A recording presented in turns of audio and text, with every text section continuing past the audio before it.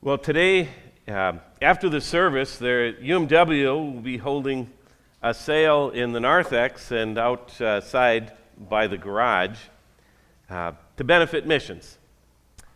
And that is actually happening. For those of you who are watching online, there really is a sale by the UMW. But if you're not familiar with the words that we're using, you might not have understood anything about that sentence except the word garage. You know, what's this service that we're talking about? Are we in the military? Who's the UMW? United Mine Workers? And what's a what? A narthex? And what mission are you talking about? Is it impossible? For somebody who's not familiar with the kinds of words that we Christians often toss around, it's like we're speaking a completely different language. They might be wondering, what the bleep are those people talking about? Now, you might have understood it, but even so, even longtime Christians have trouble understanding some of the words that we use. Words like atonement, sanctification, end times, even common words like grace. I mean, we know it's amazing, but what does grace really mean? Today we're going to start a series that explains some of the weird words that we use in the church and why they matter to me and you.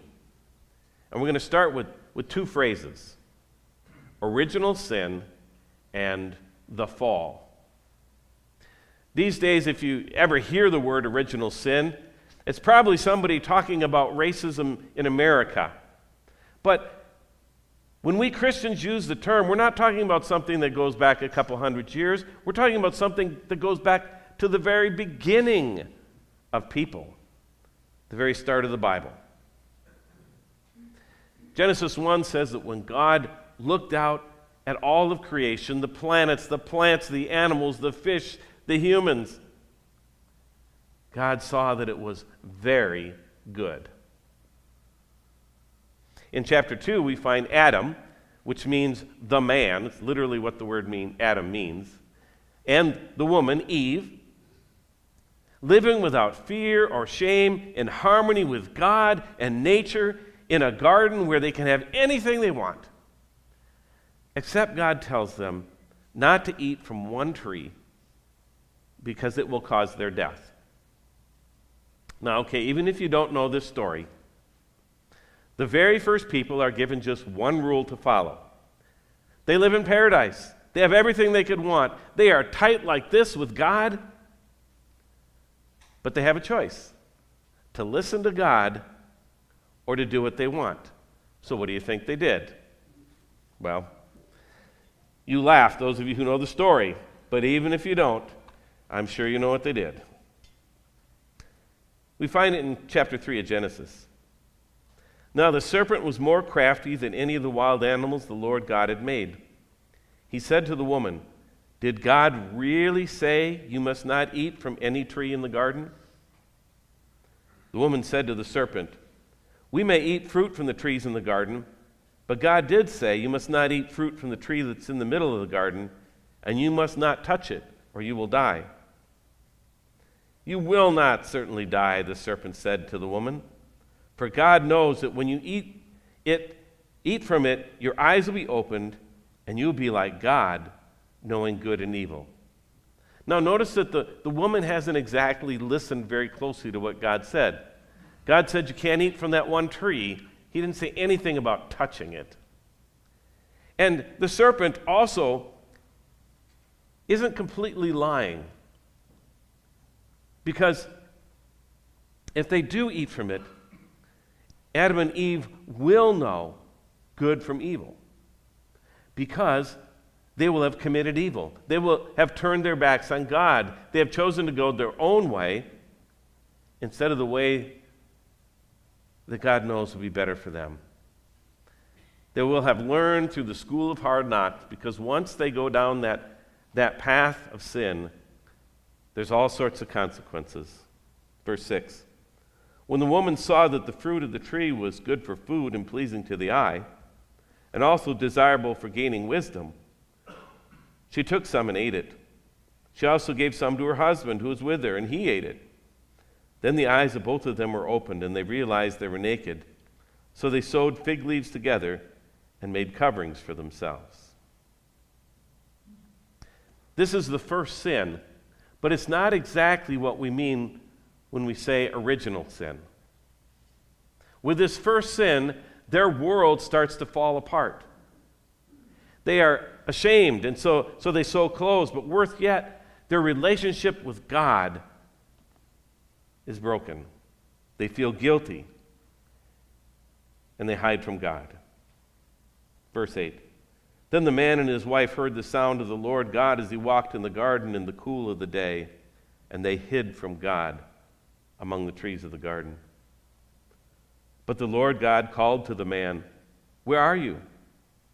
He answered, "I heard you in the garden, and I was afraid because I was naked, so I hid."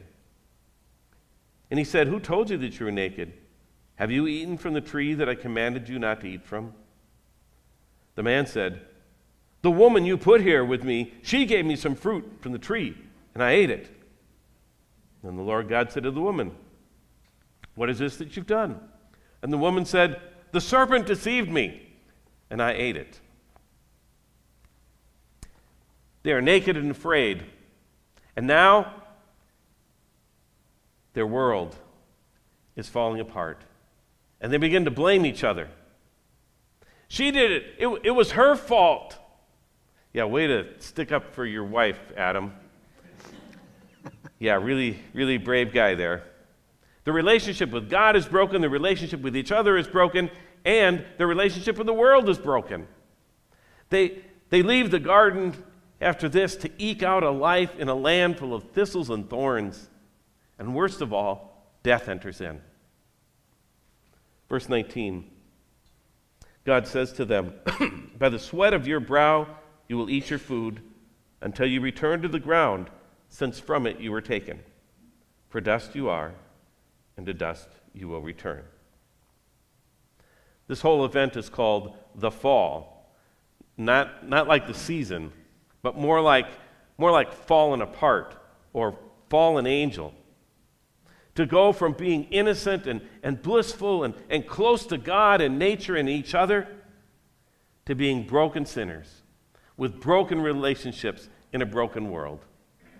To be separated from God, not because God isn't looking for you, but because you are hiding from God. And isn't that the world that we live in? You can't spend 5 minutes on social media or watching the news or reading the paper or even going to a ball game without seeing that we live in a fallen world. That things around us are not perfect as they should be. They're not very good as God proclaimed them. All around us, people are hateful, hurtful, selfish, self-centered, and separated from God. They listen to half-truths, and they blame others, and they're impatient, immature. And I'm not just talking about the awful people, the kind of people that shoot kids in the street, or terrorists who blow up people they don't even know. I'm not talking just about people who would rape the land or rape another person. I'm talking about all of us.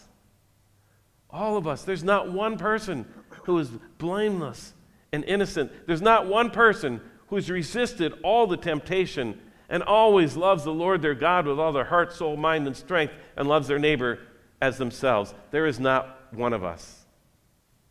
See, there's no such thing as good people and bad people.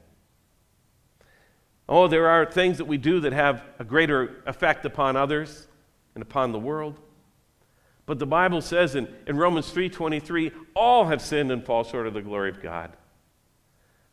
Also in Romans 3:10, there was no one righteous, not even one.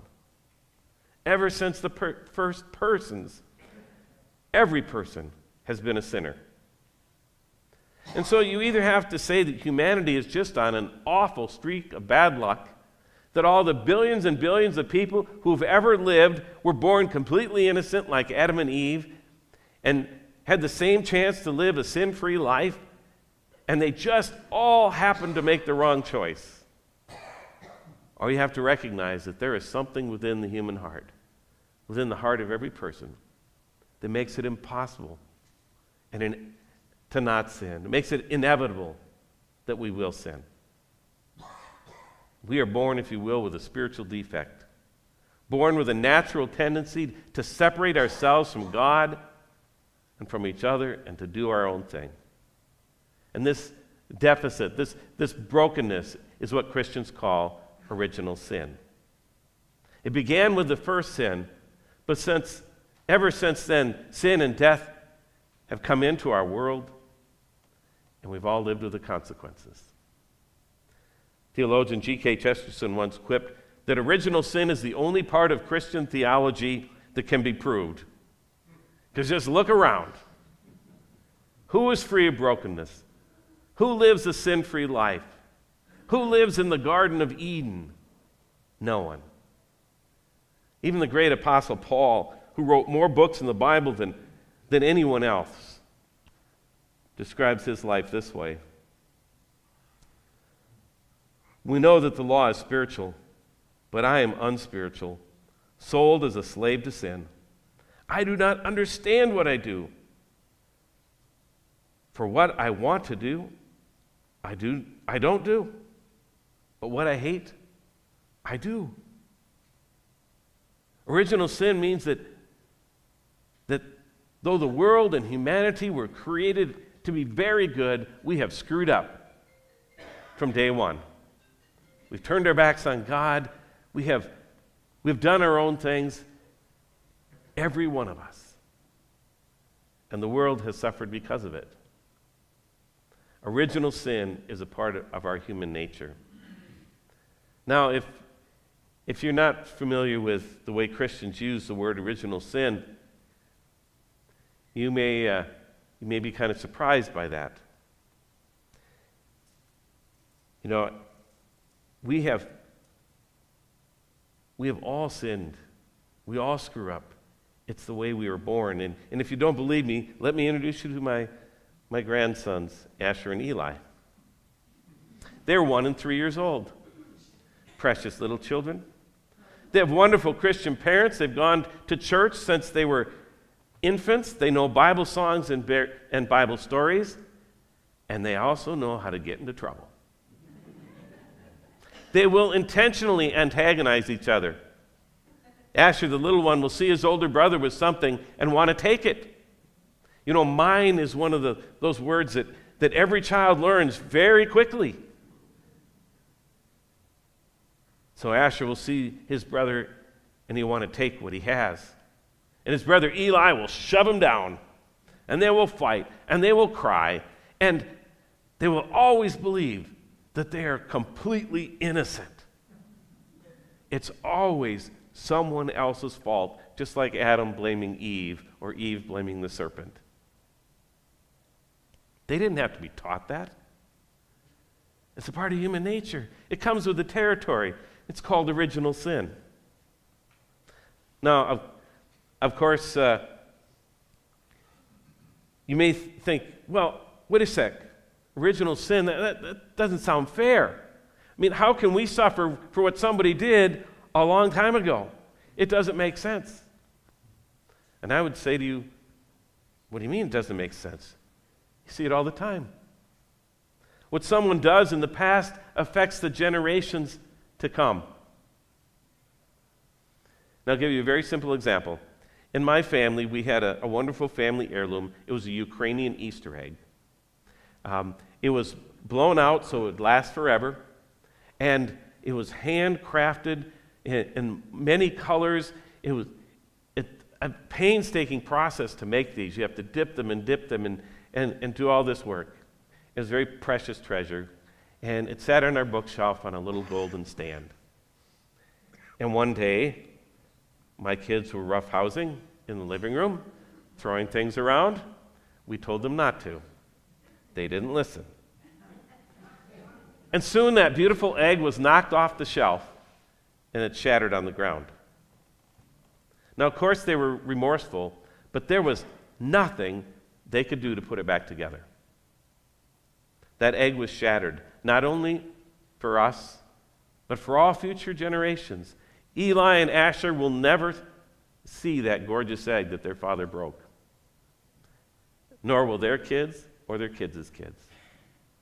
Future generations will have to live with the effect of that long ago brokenness. But what if there was some way to put the egg back together as good as new? That'd be good news, wouldn't it? And what if there was a way to put us back together? To free us from the brokenness that we have all inherited and contributed to as humans? What if someone could undo that damage and write a new ending to the human story? Well, someone has. And that new ending, that new hope of restoration for us and for all creation is called the gospel. The evangelion in Greek, which means the good news. We've been messing up our lives and others' lives in the whole world since people first walked this earth. Sin and death have reigned. Romans 5, verse 12 explains it. Therefore, just as sin entered the world through one man, referring to Adam, and death through sin, and in this way death came to all people, because all sinned. That's original sin. Since the time of Adam, all sin, all die. No one can escape humanity's brokenness on their own. But there's good news. For just a little bit further on in that chapter, verse 15, it says, nevertheless, but the gift is not like the trespass. For if the many died by the trespass of one man, how much more did God's grace and the gift that came by the grace of that one man, Jesus Christ, overflow to the many? The problem is we live in a fallen world. Sin, death, and brokenness, there's no way we can fix it all on our own. We try, but our human nature always gets in the way and gets the better of us. But the good news, the gospel, is that God has provided an answer to our problems. It's called grace. And it's one of the weird words that we're going to look at next week. How is grace the answer to this messed up world? Well, that's next week. But for this week, let's just pray and ask God for mercy on this broken world and upon each of us sinners. Let's pray.